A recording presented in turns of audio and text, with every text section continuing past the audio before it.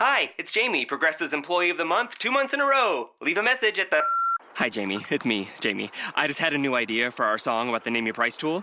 So when it's like, tell us what you want to pay, hey, hey, hey, and the trombone goes, blah, blah, blah, and you say, we'll help you find coverage options to fit your budget. Then we just all do finger snaps while a choir goes, statements coming at ya, statements coming at ya. Yes? No? Maybe? Anyway, see your practice tonight. I got new lyrics for the rap break. Progressive Casualty Insurance Company and Affiliates. Price and coverage match limited by state law. This is Bless You Boys Podcast 126, recorded August 29th, 2014. Starting Pitcher Bingo. Thanks for listening, and enjoy. Swing and a miss! One more time and party. Watch it fly! Do it again. Walk off home run! Let's go. Let's do it again. It's the miracle finish we were looking for! Do it again. Come on! One more time. Let's Got him on strikes! do it again. Way back in right! We're going for the double. That ball's got a chance!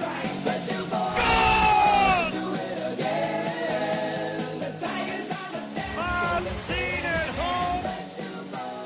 Welcome to the Bless You Boys Podcast, where the editorial staff of BlessYouBoys.com, SB Nation's Detroit Tigers blog, kicks around the past week of Detroit Tigers baseball and whatever else happens to be on our minds when it comes to America's pastime. And I'm not talking about football, even though football is getting ready to start.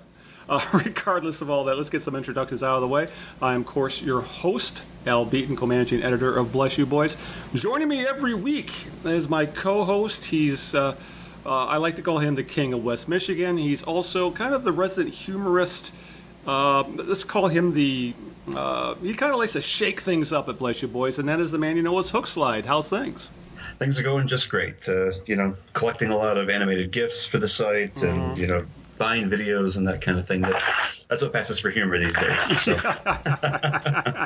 I'm fresh out of jokes for the season. So Yeah, no kidding. I think we're all like, all right, let's just start winning again so we can start being – it's a lot easier to be funny when the team's playing really good baseball. I'll say. this is true. And they're playing – well, they're treading water, and we'll talk a little bit more about that later in the show. A couple things about the podcast. You want to contact us with thoughts and questions. Of course, bybtigers@gmail.com. At Bless You Boys on Twitter. We're also on Facebook, facebook.com/byb.tigers. There's also the bybpodcast@gmail.com email. When it comes to the social media, just search for Bless You Boys on Twitter or Facebook. Like us, follow us, and we do try to be entertaining on both of those. So please, we would appreciate it if you're not already following us on the social media networks, do so. All right, Hookslide, we have another big-time guest. You keep surprising me with all these big names you were bringing in here in Tigerdom. Hey, we're climbing the ladder, Yes. little bit by little bit. So No insult to Chris Hyatt. So no, not at all. Yeah. But So yeah. Today we're going to go up from the local beat writers to a more national level beat writer, and today we have with us Jason Beck, who is the Tigers beat reporter for MLB.com. Jason, how you doing? Good. Thanks for having me, guys. How are you? Hey, we're doing all right. Thanks for taking the time to talk with us. Yeah, anytime. So thanks for having me. Oh, but watch what you say. We may actually take you up on all that. So That's right. all right. Obviously, Jason is the beat writer for MLB.com for the Tigers. If you want to read his blog, obviously the place to go is Beck's blog. It's beck.mlbblogs.com. He's also on Twitter. That would be at BeckJason. But the main reason we want to talk to Jason is obviously we want to get his take on obviously the Tigers. But we also want to get kind of a feeling from Jason as to obviously his job is a little bit different than, say, we talked to Chris Hyatt last week, who writes for MLive.com, Booth Newspapers. So I guess the first question we want to ask you, Jason, how does working for MLB differ, if at all, than it would, say, if you were writing for one of the local newspapers or, say, the AP? Well, I get a backpack with a cool logo on it. I got a hat that looks pretty cool. It helped out a lot during the summer. I got some T-shirts from All-Star games. I had a duffel bag that was, I missed that duffel bag. It got tore up. It was a great check on that. But no, seriously, I guess in some ways it's hard for me to tell because I've been doing this for so long, this particular job. But I'm, really, it's pretty similar. We all end up, getting up and doing much the same thing. I think, maybe we're a little bit more similar to MLive in that we're online focused. Right. Not that MLive does have a print end because they do, but, obviously with what they've done in the last few years, I think they've kind of taken an online focus as well. I look for information. I'm trying to find stories. I think trying to get the Chad Paul's info was a pretty good example. Not easy, but you have to go around. There's no special hotline or anything like that. I guess that's the sources I build or the sources I've had to build over years. Really. Yeah, I guess that's the question right there, because you said you have to put in the same legwork as pretty much any other reporter. You don't get special access just because you're with Major League Baseball. No, absolutely not.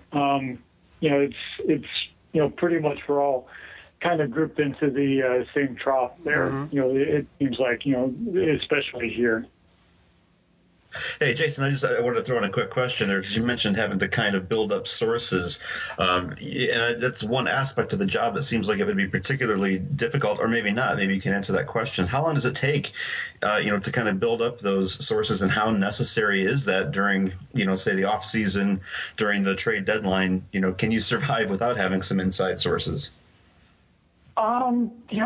It took some time, and I think that's one area where being in a particular job that I'm in, it took time to kind of gain some respect because I think people saw, the main name, in the organization, and there was some skepticism there. I think it took a while to get, certainly, people on the agent side and maybe in some cases on the player side, to kind of earn their trust. Really, there wasn't much substitute for, just, getting your stuff out there and letting people judge you on what you write. For me, it's vital.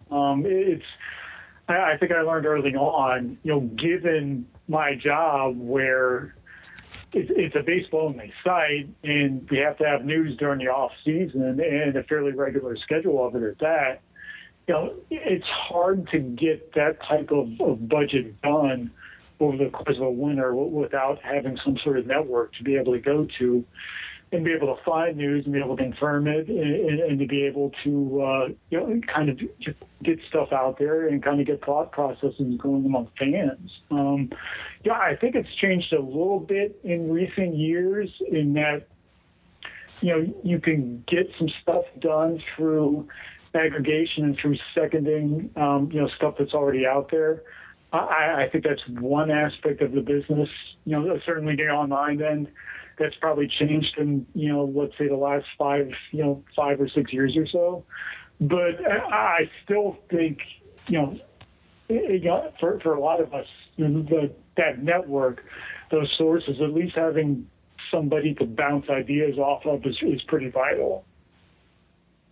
All right, and I guess that kind of leads to the question when it comes to dealing with the organization and the players themselves.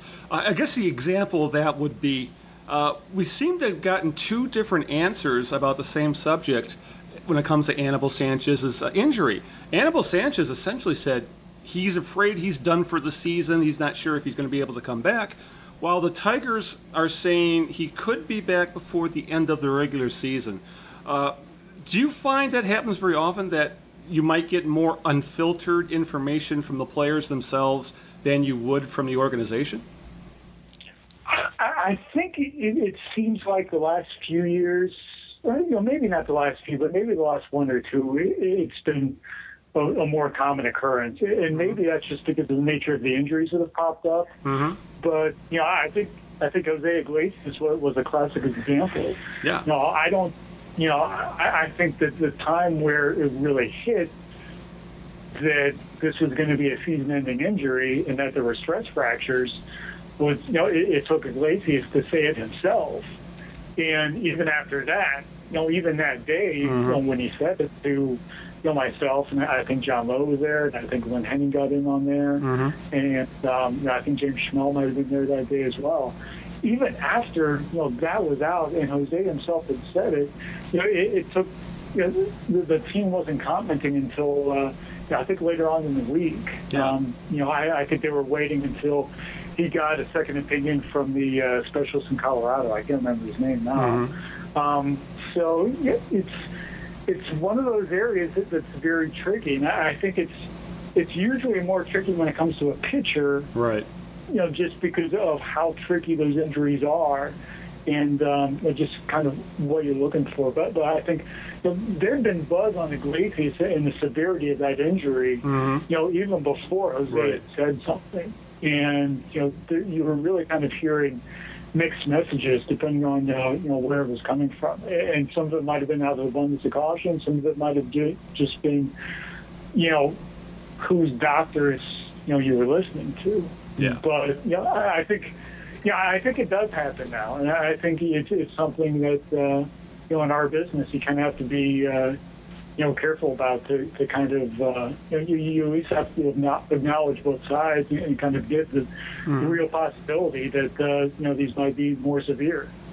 Yeah, and I guess we're kind of getting that with the Joakim Soria stuff too, because there's barely been a peep about his status as well. So let me just ask you, if you were a betting man, and if you're educated opinion, do you think we'll see Sanchez and or Soria anytime in the next 4 weeks? I think the chances are better on Soria than Sanchez. Soria is still throwing. I think he's supposed to throw again today off flat ground, and if that goes well, then there should be a mound session coming up either this weekend or early next week. And if he can get a few mound sessions under him, he should be able to come back after that. Sanchez, the fact that he talked about the other day how it felt like day one of the rehab assignment and basically starting over, that's a little worrisome. Because it took him 2.5, close to 3 weeks just to get back to that point. Yeah. Where right before he had the setback. So if you add that up, then you're talking about mid-September with maybe a week or two to go. And keep in mind when he did it, he wasn't even thrown off the mound. So there's going to be a process where he's got to progress even after he gets back to where he was. It's possible. It's hard to tell. Not knowing the player for as long, as I've known some of the other guys like Scherzer and Verlander, it's really hard to judge, how well how cautiously the player has to proceed on this one. But yeah, I think it's a real risk that he's not going to be ready for maybe for the final couple weeks. And if he is, how cautious are you going to have to be with him? Right. What type of pitch count is he going to be on? Because he's obviously not going to be able to, get a minor league rehab start in. You're going to have to simulate something to get his arm stretched out. And, no matter what guys say, and while some guys react differently than others, it's hard to simulate that game action in simulated games. I've seen it over the years, and it's just, it's a veteran can kind of fake it, but depending on the injury, if they're talking about an injury that might be put more at risk by intensity, then you have to proceed cautiously with stuff like that, and it's hard to simulate those game conditions in a sim game when you got nobody around you, no crowd in the stands, and you got a cage in front, behind the hitter. Yeah, that's a great point. 'Cause I think fans tend to forget or don't even realize that the minor league season is pretty much almost it ends in the next week or so. So a lot of these players who need to rehab are not going to be able to do so at the AA or AAA level. I take it that's one of the reasons why, for example, Andy Dirks is not expected to come back this year. Yeah, I think that's one reason. I think just at some point, when the hamstring acted up again, I think they figured this wasn't an injury that was going to improve significantly with time. And when you combine the hamstring injury with the fact that this is the guy coming off major back surgery, the possibility of one complicating the other, and the guy trying to compensate for one and maybe aggravating the other, there were so many things that could go wrong there. I just think, the odds of him getting back were just so low. It's just, they just decided, why mess around with it and put next year at risk for the guy. Yeah, I hate to harp on injuries. That really seems to be the story of the Tigers' second half. And the other big one that seems to be hovering over the team is Miguel Cabrera's ankle. There was some talk that may have played just as much to sap his power as his recovery from core muscle surgery. So is the ankle injury bad enough to where it may affect his play for the remainder of this year? I think it could. How much it affects his power, it's a great question. It's not something I really know a whole lot of history about with big-time slugger. I mean, he does put a lot of weight on it, clearly. And so anytime they're talking about the support system in the legs, you gotta wonder about that. But I think the fact that it's gone on as long as it has, and he's been clearly limited in his movements for as long as he has, granted to differing degrees depending on what day or what week. I think you have to assume that it's going to hobble him to some extent for the rest of the year, and he's just going to have to fight through it. The longer we go on, I think realistically you have to think the potential of him having a big home run outburst over these final weeks, it seems like a long shot. And I think you have to accept what you're going to get out of him, which ideally at this point is going to be high batting average, key hits, run production, but not a ton of power outside of doubles. Now, granted, he's hitting a ton of doubles. And, quietly, he's got a chance to at a 50 double season, which seems ridiculous. But that home run power, at least for this year, I don't think you can count on it. Yeah, it's really starting to look like that. I have a feeling the real Miguel Cabrera, and for that matter, the real Justin Verlander, we may not see them till 2015, where they actually have a full off season where they can go back to preparing how they're used to. I don't know how you feel about this, but I really get the feeling that they're not having a normal off season to do what they need to do to get ready for the coming season. Obviously, being derailed by surgery has affected them pretty much the entire season. Yeah, I think so. I think, for one, we're realizing the difference between the guy coming back from surgery and being able to play fully and being back to normal. Right. And I think that differing timetable on one versus the other looks huge now in hindsight. And I think, this is something, I think a lot of people around baseball are going to have to keep in mind, with guys who have this. And it's certainly not, just them. Other guys have had to deal with it themselves. I think also in Verlander's case, the fact that he wasn't able to do his normal off-season conditioning had a huge effect on him, because this is a guy who put so much pride in almost an obsessive compulsive factor into his off-season regimen, that when you take that away from him, it's almost like he's improvising once he starts the spring training. He doesn't have the same base, I think, health-wise.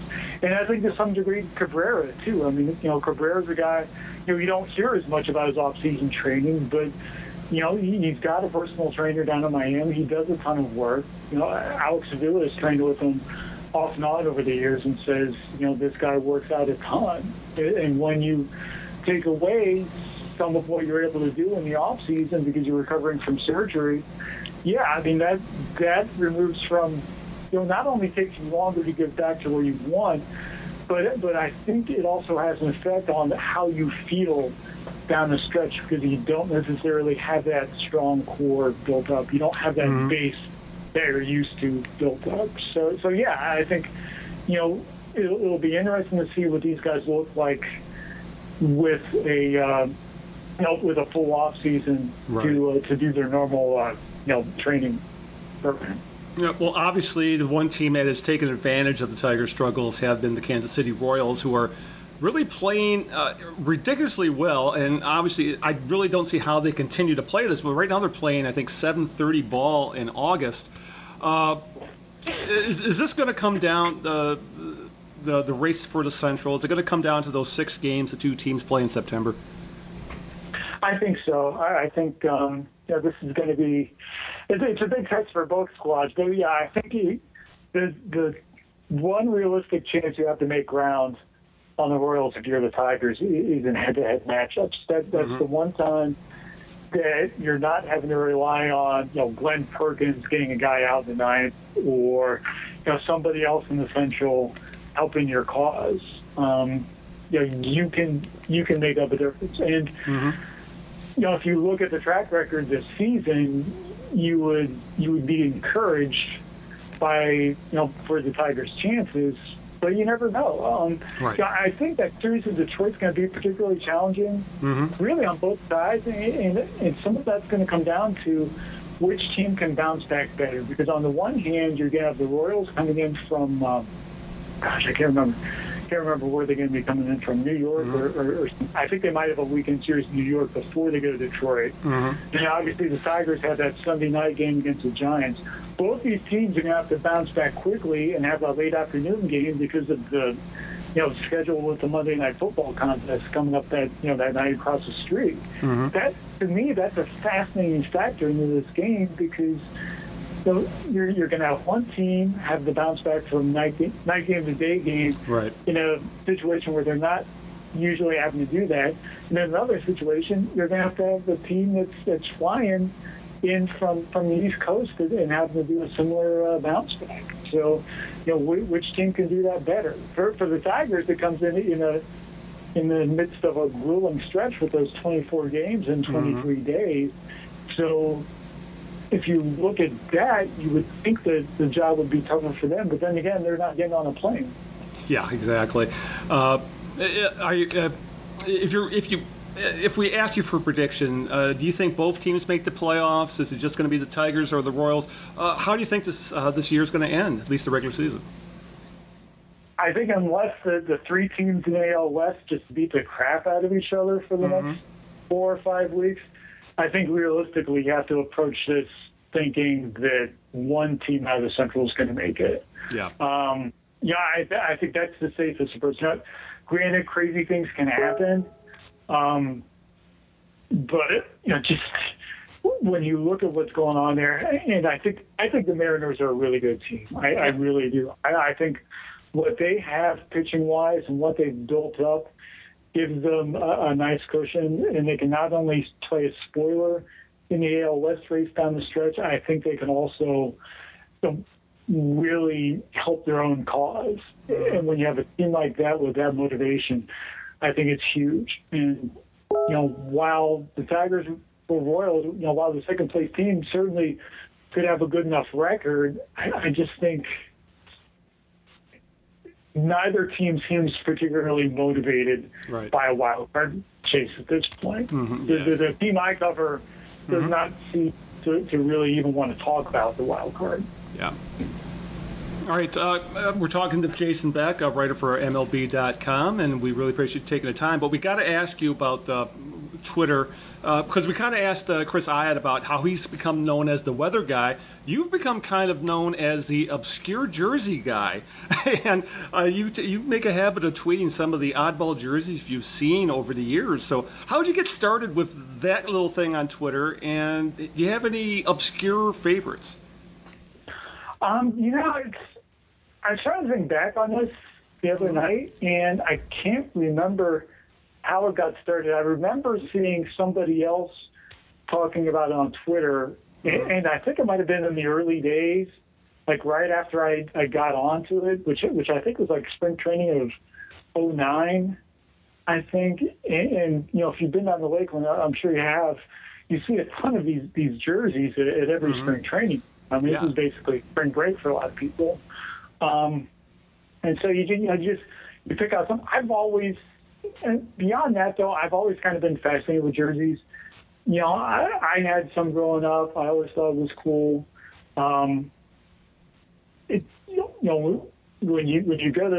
you're a big sports fan and you know you're in high school and you're in college, you know, you're always thinking about those casual days when you really don't want to throw anything dressy on, and so you just throw a jersey on just to kind of look, you know, odd or unique or whatever. So it's always kind of, it's fascinating. I think the throwback jersey, you know, factor is kind of a cool thing. I think given the history that the Tigers have, and given the appreciation that the Tigers fans have for that history, I think that makes it all the more fascinating. You know, if I covered, and what team can I say without offending? You know, if I covered like the Marlins, or the Rays, although I've seen some cool Rays jerseys too, or the Padres or something, I don't think it would be quite as cool as it is covering a team like this that just has so much tradition behind it. Yeah. All right. Anything you'd like to add, Hookslide, before we let Jason get back to doing his job? Boy, let's see. I had one question for you, Jason. You've obviously seen a lot of Major League ballparks in your time. Real quickly, tell us what's your favorite ballpark outside of Comerica and why?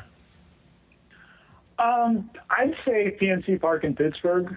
You know, for one, I'm partial because I grew up in Western Pennsylvania.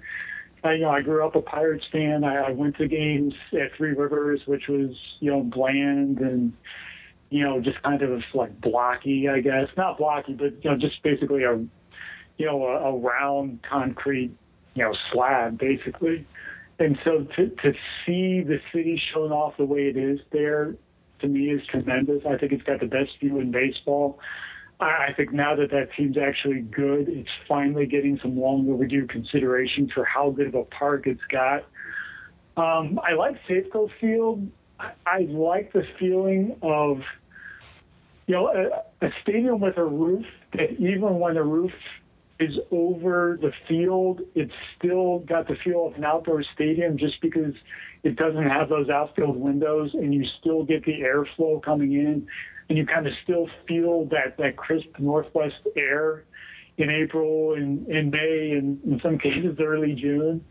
I've always liked that field. I love Seattle as a city too, and I think, you know, I'm hoping that, you know, the fact that the Mariners are good again, you know, kind of put some spotlight on that park as well. And, you know, and obviously, you know, a lot of writers will tell you the AT&T Park in San Fran is really cool as well. To me, a nice sleeper pick is Target Field. I think, you know, I think that place, I was skeptical when it went up because I wasn't sure how an outdoor stadium would work in Minneapolis. And even with some weather concerns, it's worked, you know, infinitesimally better than I thought. All right. Well, Jason, I really appreciate you taking the time to spend a few minutes with us today. Again, if the listeners want to follow you on Twitter, where can they find you again? I am at Beck Jason on Twitter, so they'll be able to find me there. All right, and always go there for your obscure jersey needs. So once again, Jason, thank you so much for taking the time, and hopefully we'll be able to talk to you again soon. Great. I'm glad we finally had a chance to do this. Thanks for having me on. All right, thank you, Jason. All right, Hookslide, that was fun. Hey, you said it, beat writer bingo. You know, so we should pass out cards for our listeners. You know, they can kind of cross those beat writers off the list as they go. See who gets to the bingo first. Yeah, maybe they'll be start fighting to be on the podcast. That's right. Good stuff.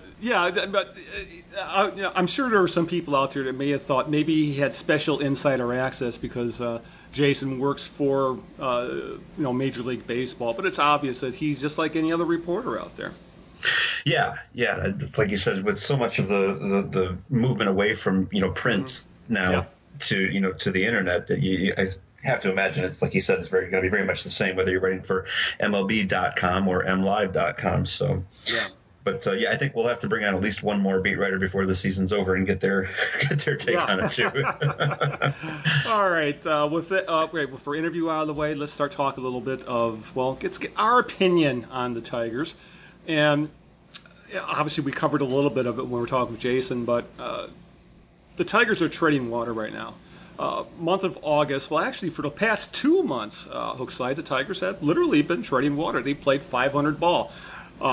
They were 13-13 in July, 14-13 as we record this podcast in August. Meanwhile, the Royals have been, I didn't realize this till I was doing the research, but they have been up and down all season. They played 560 ball to start the season in April. Then it was 414, 630, down to 480, and now they're playing a ridiculous 731. There was almost 800 until they lost last night. So to move the Tigers back to within a game and a half of first place.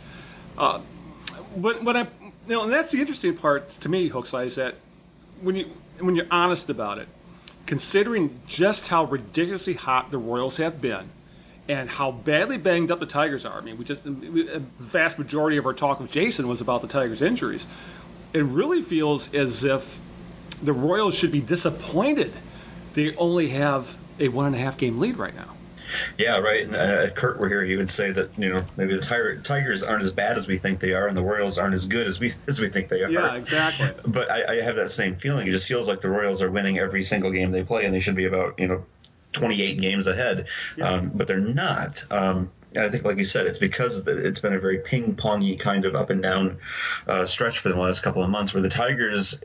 Yeah, would like them to play a little bit better, but at least they're averaging around 500, for June, July, and August. But the funny thing is, like you pointed out, they went exactly 500 in July. They're just a game over in August, and yet the fact still remains that since the All-Star break, they have not played 500 ball yet. Yeah. Since that break, they're currently I think 19-22. Yeah. So they're still struggling just to break even since the break. Yeah, and it's frustrating as hell. But I think the injuries, if you ask me, people. This is what's kind of getting me. As I'm kind of bouncing around on our outline here, is that people are expecting the Tigers to easily overcome what is really a huge injury list with a lot of primetime players on it. Come on. There's some writers out there, I think Tony Paul, for one, a Hookside, who is giving the Tigers a lot of grief for not having enough pitching to make up for losing Anibal Sanchez and Justin Verlander. But then factor in, they've also lost Joakim Soria. They've also lost Bruce Rondon. They've also lost Luke Puckonen. How many teams would be able to easily overcome that kind of injury? I mean, to that many players. I'm not even sure how you do that. I know some teams, that you look at it from a distance and say, wow, they just seem to have continual depth. Like the Royals, we know they have one of the best bullpens in baseball. So it feels like they could afford to lose a couple of guys and still be, really good. Oakland seems to have that same kind of depth. But with the shaky bullpen as it was, like you said, I don't know how you bounce back from losing that many. You mentioned Rondon, Soria, now Puckonen. You take out Justin Verlander, because I know he's still playing, but he's still not quite back to where he should be. He's not what he is. He's not what we thought he should be. Well, here's the list. I mean, I couldn't believe when I actually sat down to figure this out last night. Here it is, set up, man. Bruce Rondon had a season-ending injury before the season even started. Joakim Soria, no one's saying how long, but it's not looking good for a return real soon. He may end up missing about a month. Right. Long reliever. The Tigers have been scrambling because of the Luke Puckonen injury. He's been out for 3 months.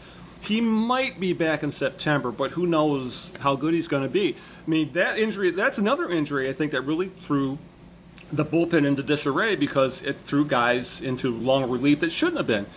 Their starting left fielder, Andy Dirks, season-ending injury. As Jason said, it does not look like he's going to come back at all. Your starting shortstop, Jose Iglesias, season-ending injury. Obviously, you lose your ERA leader in 2013, Anibal Sanchez. Looks like it might be a season-ending injury. He's been injured twice. When it's all said and done, he's going to have missed about 6 to 7 weeks of the season. Wow. Then you're talking Justin Verlander. He missed 2 weeks, and it's doubtful he's been 100% at any time this year. And, of course, Miguel Cabrera, the two-time reigning MVP, between his off-season surgery and bum ankle, the guy has become a singles hitter. Yeah, you want to hear some really sad stats? Yeah. Because I just, for whatever reason, felt like making myself sad and looked these up. In August this year, he's slashing 274 batting average, 383 on base percentage, 368 slugging, so that gives you a 751 OPS. Yep. Not terrible. It's kind of like Torrey Hunter. with 1 home run Yeah. and 9 RBIs. Now, backtrack to last year, 2013, his August performance, he was hitting 356 with a 1,162 OPS, 11 home runs, and 31 RBIs. That's an amazing amount of production to lose. Yes, it is. So you look at those kinds of things and say, how are they even winning games right now? Yeah. You know, with the starting rotation being sort of riddled with injuries and Miggy not being Miggy, you know, it's amazing that they are only a game and a half back right now. Yeah, but when you look at a list like that, I doubt there's many teams, especially contending teams in Major League Baseball, who would have an easy time overcoming that. You're going to struggle when you lose, 3 guys out of your bullpen, and 2 of your best starters have been hurt, and obviously the Cabrera stuff is huge because other than Victor Martinez, no one really hits for any power on that team. So. It's just staggering to think about just how badly this team has been crippled. And maybe that is an indication in a backwards kind of way of how good of a team they really are. Because if you compare this to, say, the Texas Rangers, who have been similarly, just riddled with injuries all season, you look what happened to them. They sank like a stone. Exactly. Into last place, or if they're not there, they're real close to it. And the Tigers have weathered this storm and still remained either in first place or, within a couple of games striking distance. Yeah. So you have to imagine, for people that are saying, the Royals are just really good this year or whatever, that may be true. But give me the Tigers in 2014 who are, healthy, and this maybe wouldn't even be really much of a, this wouldn't be a competition at all. Yeah, and the Royals are very healthy right now. They really haven't had much of the adversity that the Tigers have had to deal with. Everything is breaking the Royals' way, and I guess in a way you could say they've been due, because that's a team that has struggled for decades. But as a Tigers fan, it's really frustrating to see this team essentially trying to win the division with one hand tied behind their back, because I think that's what the injuries have done. Yeah, and it felt very much that way last year, right around the beginning of September. Yep. But at least at that point, it was the beginning of September. Here you're almost to the end of the season. They had a pretty comfortable lead. They played crazy good ball in August, and it's happening at the wrong time now. To realize that they're really struggling to stay in contention. Yeah, I guess the hope is that the Royals have peaked too soon. Yeah, I don't know how much stock you put in that. I mean. It's not that they're an awesomely good team necessarily. They're a pretty adequate team. But, again, people have pointed out, you look at their upcoming schedule, and it's kind of a cakewalk. Exactly. That, they get to play, Cleveland and Texas, and they're going up against the White Sox and more White Sox and more Cleveland. It's like they have a pretty easy ride from here to the end. Yeah. And they're not dealing with the amount of doubleheaders that the Tigers are dealing with either. Yeah. So they're not having to pull, pitchers from the minor leagues to come up here and get rocked. So it's not all things equal at this point. Yeah, and I think that's a good way to kind of segue into the pitching. As we've been playing beat writer bingo, the Tigers have been playing pitcher bingo, and you literally need a scorecard to keep track of what's going on right now. Robbie Ray has been a huge disappointment when asked to step into the rotation his last few starts. I think he's pretty much out of the question at this point. Buck Farmer came back to earth after his one decent start, and he's just been pounded at every level ever since. Kyle Lobstein, though, has been a surprise. He is impressed in his 2 appearances, Hookslide. His first career appearance was a wild one in that I think it was a blowout loss in Minnesota, and yet he was able to toss 5 2/3 innings in long relief. He threw 100 pitches in relief to save the bullpen. But then his start on Wednesday was actually pretty darn solid. He went 6 innings, gave up 2 runs in a game the Tigers won in walk-off fashion. He didn't get a decision, obviously, because he only went 6. But at the very least, Lobstein looks like a guy who might help them, again, tread water for a while, more so than what Ray or Farmer have been able to give them. But it goes to show, Hookslide, just how they've been scrambling, is that Lobstein, after yesterday's victory, he got immediately sent down because the Tigers had to help bolster the bullpen, and they did so by calling up Evan Reed, who, with him, you got to wonder if he was really, really, I guess the way to put it is below average to just plain bad at AAA Toledo for 2 months. But you got to wonder if the sexual assault case was playing on top of that. Because in August, he's been very, very good, 1.50 ERA and a .83 WHIP in 12 innings. So, but the way things are looking right now, Lobstein is going to return next week when another start is needed. But here we go again, in that another of those damn doubleheaders is coming up tomorrow, and they're calling up lefty Kyle Ryan. He's 22 years old.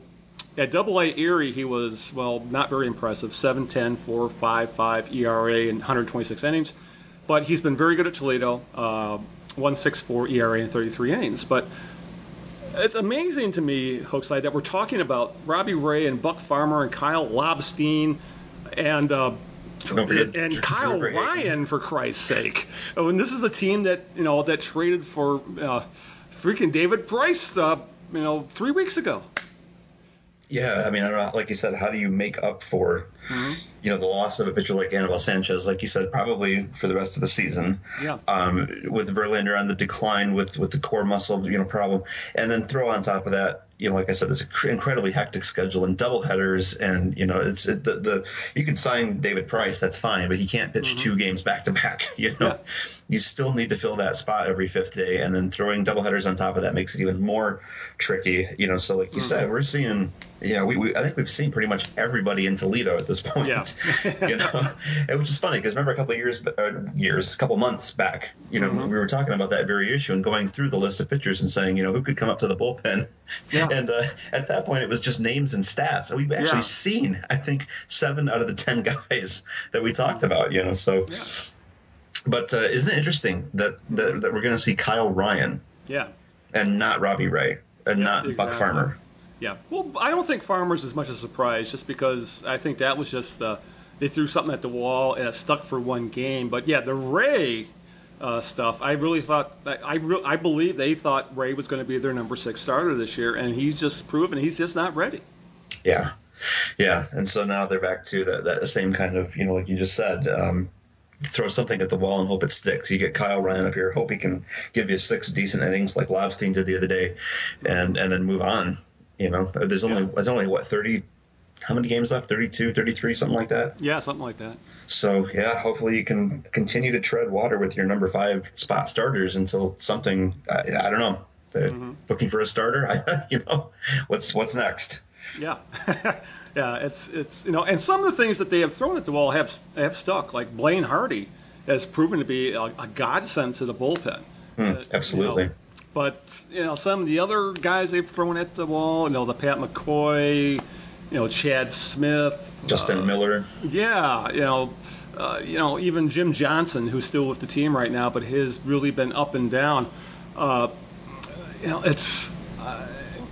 It just goes to show that, you can overcome injuries, but trying to overcome this amount of injuries to guys who really have put all your eggs in their baskets, I mean, it's just a hard thing to do. And the fact that the Tigers are not, as you said, have not turned into the Texas Rangers, it gives them a lot of credit, because people are pissed that they're not playing well, yet not taking into effect that I keep saying it over and over, this is a crippled team. Yeah, I don't know what more you expect out of a team that's dealing with that many injuries, especially to starting players, ones that you expected to be there at the beginning of the season, like Jerks, like Iglesias, like Rondon. Those are some pretty big deals to try and get over. So, maybe that does expose a lack of depth. Maybe that does give some credibility to the people that complain about that. Or maybe it doesn't. Maybe, like I said, maybe that just shows, that the fact that they've been able to tread water this long shows they're actually a pretty darn good team, better than we might have thought. Yeah, exactly. It's I just hope that there aren't any more. Right. But I guess this week, just since we got to talk about the bullpen, as we do with pretty much every damn podcast, the latest news at the bullpen is that obviously the Tigers were still looking for relief, and that they put in a claim on Astros closer Chad Qualls, who had been replaced on revocable waivers. When the Tigers, obviously the Astros put him out there to see who they would get to bite, so to speak. The Tigers bit, and then at the point they bit, they had 48 hours to make a deal. Otherwise, the Astros could just pull him back. Obviously, that looks to be what's happened because the 48-hour deadline passed and not a peep from either team. I think later on in that day, Brad Ausmus kind of said, obviously the Qual stuff, nothing's going on there because he's not here. So that kind of leads to a question as to, one, why they couldn't get Qualls, and maybe it's because you think they're looking for a starter instead because of the injury issues. You'd love to have Patrick on the show at this point to kind of talk about, some of the intricacies of how that works, because I understand it now that he's been pulled back, if that 48 hours is gone, he can't be traded now. He's an Astro for the rest of the season. Right. So was that a blocking move by the Tigers? I'm not sure who would have been next in line if they had passed on him. I'm not sure if that's just a strategy thing. We didn't hear anything in that 48-hour period. There was nothing said about, the Astros are asking for this, the Tigers are willing to deal this. So it was awfully quiet. Mm-hmm. And, to your point, maybe they were going down that path and then said, whoops, hold on. We have a bigger need in the starter spot. Yeah, because names that have been thrown out there in the possibility of wanting to replace Anibal Sanchez, the Tigers have talked about, at least they've been linked to the Mets Bartolo Colon and the Astros Scott Feldman. I think the main reason the Tigers have been linked to them is they're reportedly available and both players had passed through waivers, so it would be easier to make a deal. The question is, the Tigers are going to make a deal. They got to make a deal really, really soon because they would, at least for in trade, they would have to acquire one of these guys by Sunday. That's the 31st. So to be playoff eligible. Obviously, when it comes to this, say they want to put one of the minor leaguers onto the playoff roster, the Tigers have no problem. They don't have to bring guys up on the 31st because of all the injuries. They can just do some shuffling that way.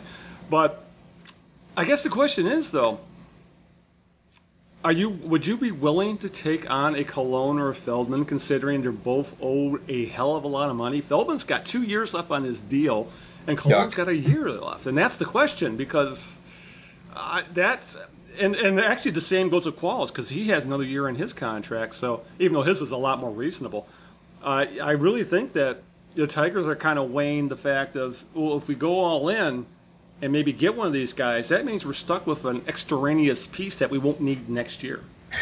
Right, and if you have to do that, then obviously Colon is the one. I would think anyway. It's less money. Would you say $11 million? $11 million next year, and only 1 year. As opposed to Feldman for 2 years. 2 years, 18. Right. So just by the numbers, you'd think Bartolo Colon's the one to that you would want to go with, and how funny would that be to have him in the postseason, assuming we get to the postseason, facing the A's. Ha ha ha, funny stuff. But it really is. I think it's a balancing act there. They have to be asking themselves the question with 30 games and some change left. Can we still take the division? Do we really need to fill a starting position role in order to get the division title? Because obviously once you get the division title, you're going to the 4-man rotation anyway. Yeah. So, does it make sense to spend $11 million in another year for Cologne when, essentially you don't need that? Mm-hmm. You're not going to need that in September or Yeah. October rather. Yeah. Yeah, but then again, the all you'd have to say is, well, look who the Tigers are starting this weekend, Kyle Ryan, and that might make the $11 million worth it. So it's the doubleheaders though. You can't account for that little anomaly. Yeah. I mean, that's the thing. They've had 3 of them already. Yeah, and obviously 2 in 2 weeks. Right, So. right. So that's just a weird blip. Does that warrant actually signing on a full-time starter? Mm-hmm. I don't know, but what do you think? I mean, can they still win the division, even having to fill that 5th spot with rookies basically for the next 4 weeks? Considering what happened in Minnesota when the Tigers had to go with Ray and Farmer, and they ended up giving. Yeah, it did not look good. That was. I think that in a lot of ways for the fan base, that was one of the low. That may be the low point of the season when they got blown out on back-to-back games in less than 16 hours by the Twins. By the Twins, by the last place Twins. Yes. That's that's where I start to think about. Essentially, right now, every 5 days the Tigers are just throwing something at the wall. They don't have that league average guy. They don't have, even a Brad Penny. As much as we ragged about Brad Penny back in the day, a Brad Penny type would be a far better solution than what they're doing right now. And obviously, a Cologne is better than a Brad Penny type. And having Bartolo Colon, if they were able to make a deal, I do think they probably would be able to make use of that guy next year somehow. Be it as the 5th starter or make him out, or as possible as a trade piece. So I'm beginning to I'll put it this way: after seeing what happened in Minnesota and not really believing in Lobstein yet, and the fact that a guy named Kyle Ryan is starting and none of us know who the hell he is. If I'm a Tigers and I could trade for a starter, I guess I'm going to do it. Yeah, I mean, you make a good point because even thinking ahead to 2015, I think it's pretty inevitable that they're going to lose Max Scherzer. So I guess you do, in a sense, you drop to a 4-man rotation by default anyway, and the hope of maybe Robbie Ray filling that spot is looking, I don't know. It's kind of dim right now. Yeah, maybe he's not quite ready by next year. So in that case, having a Bartolo Colon, in that spot, like you said, 1 year left on the contract anyway, maybe that does become kind of a smart decision, not only for this year but also for next year. But hey, like you said, they've got until Sunday, so if they're going to do this, they need to do something quick. Yeah, and that's why I'm beginning to think, because there really has not been, even as close to the, even though any cards Dave Dombrowski has, he tends to hold them close to the vest. There's usually something out there being, by one of the national pundits about a rumor. And right now, as much as talk as there has been about Cologne and Feldman and the Tigers needing a starter, there has not been any concrete rumors essentially saying there's smoke and fire going on in regard to getting one, which makes me think that maybe if I was going to bet, I have a feeling the Tigers are just going to say, let's hope Sanchez comes back before the end of the season. Let's roll the dice, and hopefully 4 solid starters can get us through the end of the year, because as much as I think it's a good idea to get a Cologne, they're going to be held over a barrel by the Mets, and they're going to want a king's ransom for all we know, a guy who's 55 years old and weighs 300 pounds. Yeah, there is always that question of what you have to give up in order to get that extra boost. And to your point, it's a pretty good 4-man set as it stands. With Price, Porcello, Scherzer, and you have Verlander at the end of that. You can probably roll the dice and hope to still take the division with that, starting rotation going forward, and just count that 5th game as, that's a coin flip every time. Yeah. Yeah.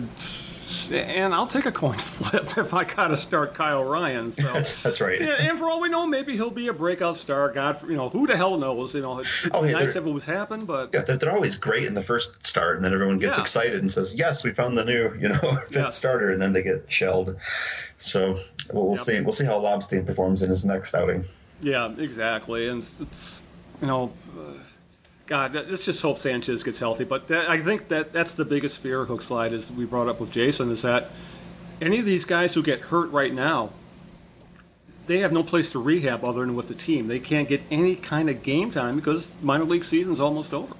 Right, and that makes it even more, critical at this point. So we really cannot afford any more injuries because I think they're at the breaking point now. Yeah, I think that's a good way to put it. Yeah, it would be. I hate to use the cliche, but that's true. It would be the straw that breaks the camel's back. Another injury to someone who gives them a lot of innings or is an everyday player. No matter who it is, I think would be it would be devastating at this point because I really can't. This team is treading water, and they really need to put together a winning streak. But it's kind of hard to put together a winning streak when you don't know who your starter is going to be every fifth day. I think that has something to do with a Hookslide, why this team has really not been able to put together anything longer than maybe a 2 or 3 game winning streak because they've constantly had, at least over the past few weeks, they've constantly had to throw the Rays and the Farmers and the Lobsteins out there. And as you said, it's literally a coin flip. And as Jim Leyland used to say, momentum is your next day's starting pitcher. And it's hard to develop momentum when you're talking about guys like that. And then you flip the coin over to the offense side, and even when you do get a beautiful outing from a Rick Porcello or a David Price or a Max Scherzer holding the other team to 1 or 2 runs, you can't do this with your 2-time MVP, only putting up 1 home run and 9 RBIs, as opposed to 11 home runs and 31 RBIs last August. And like we said, that's a huge drop off in production. The offense is struggling, so there is no consistency on either side of this. Exactly. And as Dave Dombrowski said, when he was asked about the offense and why the Tigers had unable to get another bat, he just said, he was out and out put it, sometimes other guys got to step up. And for the most part on offense, save for Victor Martinez and occasionally J.D. Martinez, no one has stepped up on offense, at least not consistently. And they're feeling it too because both Victor Martinez and Miguel Cabrera have said words along those lines in public interviews of saying, Victor saying, I don't want to strike out when I get up there. I know I need to knock in runs. I'm trying. Cabrera saying, yes, I might be pressing a little bit, because of the injury and realizing that I'm not performing the way I should be. I might be pressing. You got to believe that that's part of the mindset right now, especially going into September and with, things going the way they are. I think these guys are feeling it. They're feeling the heat. Yeah. And just looking at the numbers of this team, I'd hate to see where they would be if J.D. Martinez had come out of nowhere. He came out of nowhere right. To give up, to put, and he's actually picked up the pace. I know I said on the previous podcast that he's been playing more like a fourth outfielder, but he's picked up the pace in the last couple of weeks again to where he's putting up very respectable numbers. His second half numbers are pretty darn good at his splits right now. I think over the past 2 weeks he's back to his OPS is pushing 900 again. So he went into a bit of a funk there for a while. But other than the Martinez's, I really don't. And no one has stepped up. I mean, I think the biggest disappointment, if you ask me, has to be Ian Kinsler. Yeah. Because he was marvelous in the first half, and if you couldn't expect him to play at that level the entire season, but he's gone from playing like a very good Ian Kinsler to hitting like Andrew Romine in the second half, and that's killed the Tigers. That really has. It's just like I said, that there has not been any consistency outside of the big names. Hunter's been good off and on. Kinsler's been good but off and on, and so it becomes kind of a crapshoot every game to say who in the rest of this lineup is going to be the guy to step up. And yesterday it was of all people it was Don Kelly. That was involved in scoring a couple of those runs. Alex Avila involved in putting up a couple of those runs. So it's a strange little thing that you have to rely on these guys to kind of piecemeal it together, but too often the answer is nobody's stepping up. Some days it will be Rajay Davis. Some days it will be Don Kelly. But like I said, most of these games anyway. I was looking at their run scoring stats because the point Patrick had posted this afternoon that the Tigers are actually first in runs scored since the second half. But I noted that they're 0-13 in games where they score 2 or fewer runs. Yeah. They have yet to win a game, this in the second half, where they can put up 2 runs and make it stand. So, you need more consistency somewhere in that lineup. Yeah, it's hard to. I really don't know where it's coming from because, again, injuries have forced players to be put in positions where they weren't expected to produce. Rajai Davis, I think, is the big one. He's pretty much become an everyday player because of the Dirks injury and then the trade of Austin Jackson. And he's actually, the Tigers have gotten far more than I expected they would have been able to get out of Davis, considering his limitations against right-handed pitching. But that's the issue, is that Rajai Davis was not even supposed to play against right-handed pitching, and because of how this lineup was set to go. And when you're playing Rajai Davis every day, when you're playing Eugenio Suarez every day, when you're even forced to play Exil Carrera at all, I think that says volumes about this team's offense right now. Funny place to be, isn't it? I mean, how good does Andy Dirks look right now of all people? Exactly. We ragged on him last year for being a very, very average, 240, 250 hitter last year, but boy, that looks like a great alternative right now. Right now, exactly, because he could have also played center field in the pinch as well. Right. All right, let's wrap up this podcast with a little Joe Nathan talk, Hookslide.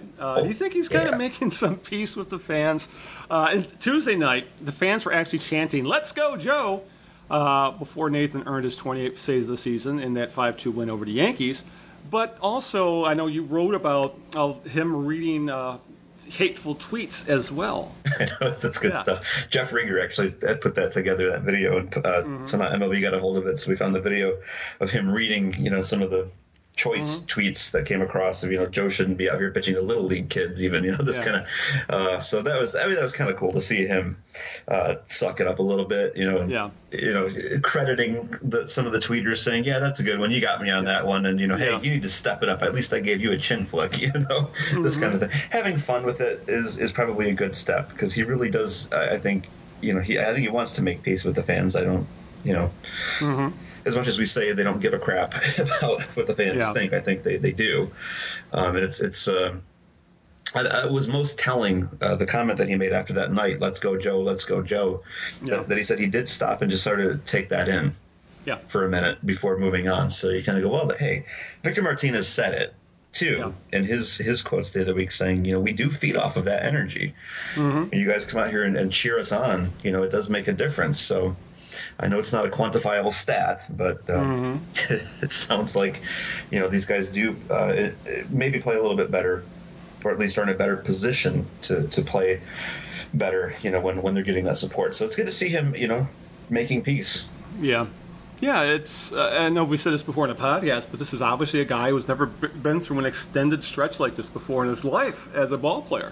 Yeah, so, it's not going to help his curveball, but it's a starting point at least. Yeah, because he's not going anywhere, people. He'll be here next year too. That's right. So, that's right. So let's make peace with him as well. Yeah. But I think we all just kind of want the same thing. We want him to pitch well. He wants to pitch well. So you can start from that and say, look, we are on the same side with this. Yeah. At this point, I don't even care if he's a shutdown closer. I don't care if if he turns into Jose Valverde circa 2011. I'm happy with that because that means he's getting out of trouble.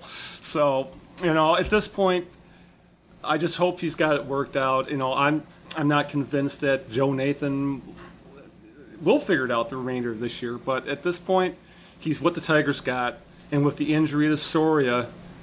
And obviously the struggles anybody else the Tigers have thrown into that position have had, Jabba Chamberlain, for example, he's all the Tigers got when it comes to the ninth inning. And I just hope that both parties can maybe find a spot in the middle somewhere where at least they're not hating each other. No, and the fans that have said this, I think, are absolutely right. If he starts pitching better than he has been, there's not going to be a problem. Exactly. They'll get behind him in a heartbeat. Oh, God, yes, and no question about it. All right, so Hoaxley, let's start wrapping up this podcast. Anything else you'd like to add before we call it an afternoon? Not a single darn thing. I've got to go coach girls softball practice tonight, so Oh, boy. I got to get my bags packed and hit the road. All right. All I'm going to add is that, just say this to Royals fans, Alex Gordon is not the MVP of the American League. I'm sorry. Yeah, because I know you've heard, if you catch any Royals games, that they're chanting MVP whenever Gordon comes to the plate. And I'm sorry. A guy of an 813 OPS with 61 RBIs and 17 home runs is not an MVP, no matter how good he is defensively. And Alex Gordon is a great defensive left fielder, but he's a left fielder again, so he's having a good year. And yes, if you're in contention, you would hope you have an MVP candidate. It ain't Alex Gordon. No, I think there might be a couple people that are ahead in that race already. Yeah, exactly. Just a couple. But it's here's a funny personal story. My son hates Alex Gordon. Really? Absolutely hates him, and it's mostly because of MLB The Show. Because he plays that baseball game, on the PS3, and his character was up to the bat, 9th inning, 2 outs. He's the go-ahead run at the plate. He worked the pitcher to a 3-2 count and then hit an absolute bomb to left field. But Gordon stole the home run from him. Yeah. So he has hated Alex Gordon ever since then. And when he found out the other night that Gordon hit that walk-off home run, he was infuriated even more and said, "See, I told you I hate that guy. I hate Alex Gordon." So I'll have to let him know that the Royals think, or at least the fans think, that Gordon's going to be the MVP. He'll appreciate that. Yeah, and you know what the other shocking thing I've just noticed is I brought up Kansas City stats, for this Gordon thing. Alex Gordon is the only player in that starting lineup who has an OPS over 800. Are you joking? I'm not. Salvador Perez is at 715. Eric Hosmer 689. Omar Infante 645. They got a bunch of guys in the 600s and 700s, and then Alex Gordon at just over 800 at 813. Yet they're playing over 700 ball. When I look at the numbers and then look at their record, I've just suddenly decided that's not going to last. It's got to be a fluke. I mean, a mixture of fluky baseball, but also, like we said, that they had just a very, very easy schedule right now. Yeah. Playing the Diamondbacks, for crying out loud. No, there's no way that's going to hold up. Yeah, exactly. So, again, there's still a little over 4 weeks to play, about a little over 30 games to play. Again, a lot of baseball to be played, and there's still 6 huge games that the Tigers are going to have with the Royals in September. So, well, my prediction came absolutely true. Yeah. At the beginning of the season, we talked, you and I and Kurt, and I said on the podcast that it's going to be an intense season, and I think there's going to be a lot of ups and downs where the Tigers are in first, out of first, in first, out of first, and it's going to be a race right down to the wire. And so far, it's been exactly that. So I'll pick your lottery numbers next if you want. Yeah, I was gonna say. All right, let's start wrapping up the show because Hopesley's going to buy us all lottery tickets. So and obviously he's got a big game to coach for. So with that, let's start wrapping things up. So again, we'd like to say thank you to Jason Beck of MLB.com for taking the time to talk to us, and again, we'll see you at this time next week. So until then, this is Al Beaton saying good afternoon and good luck along with Hopesley.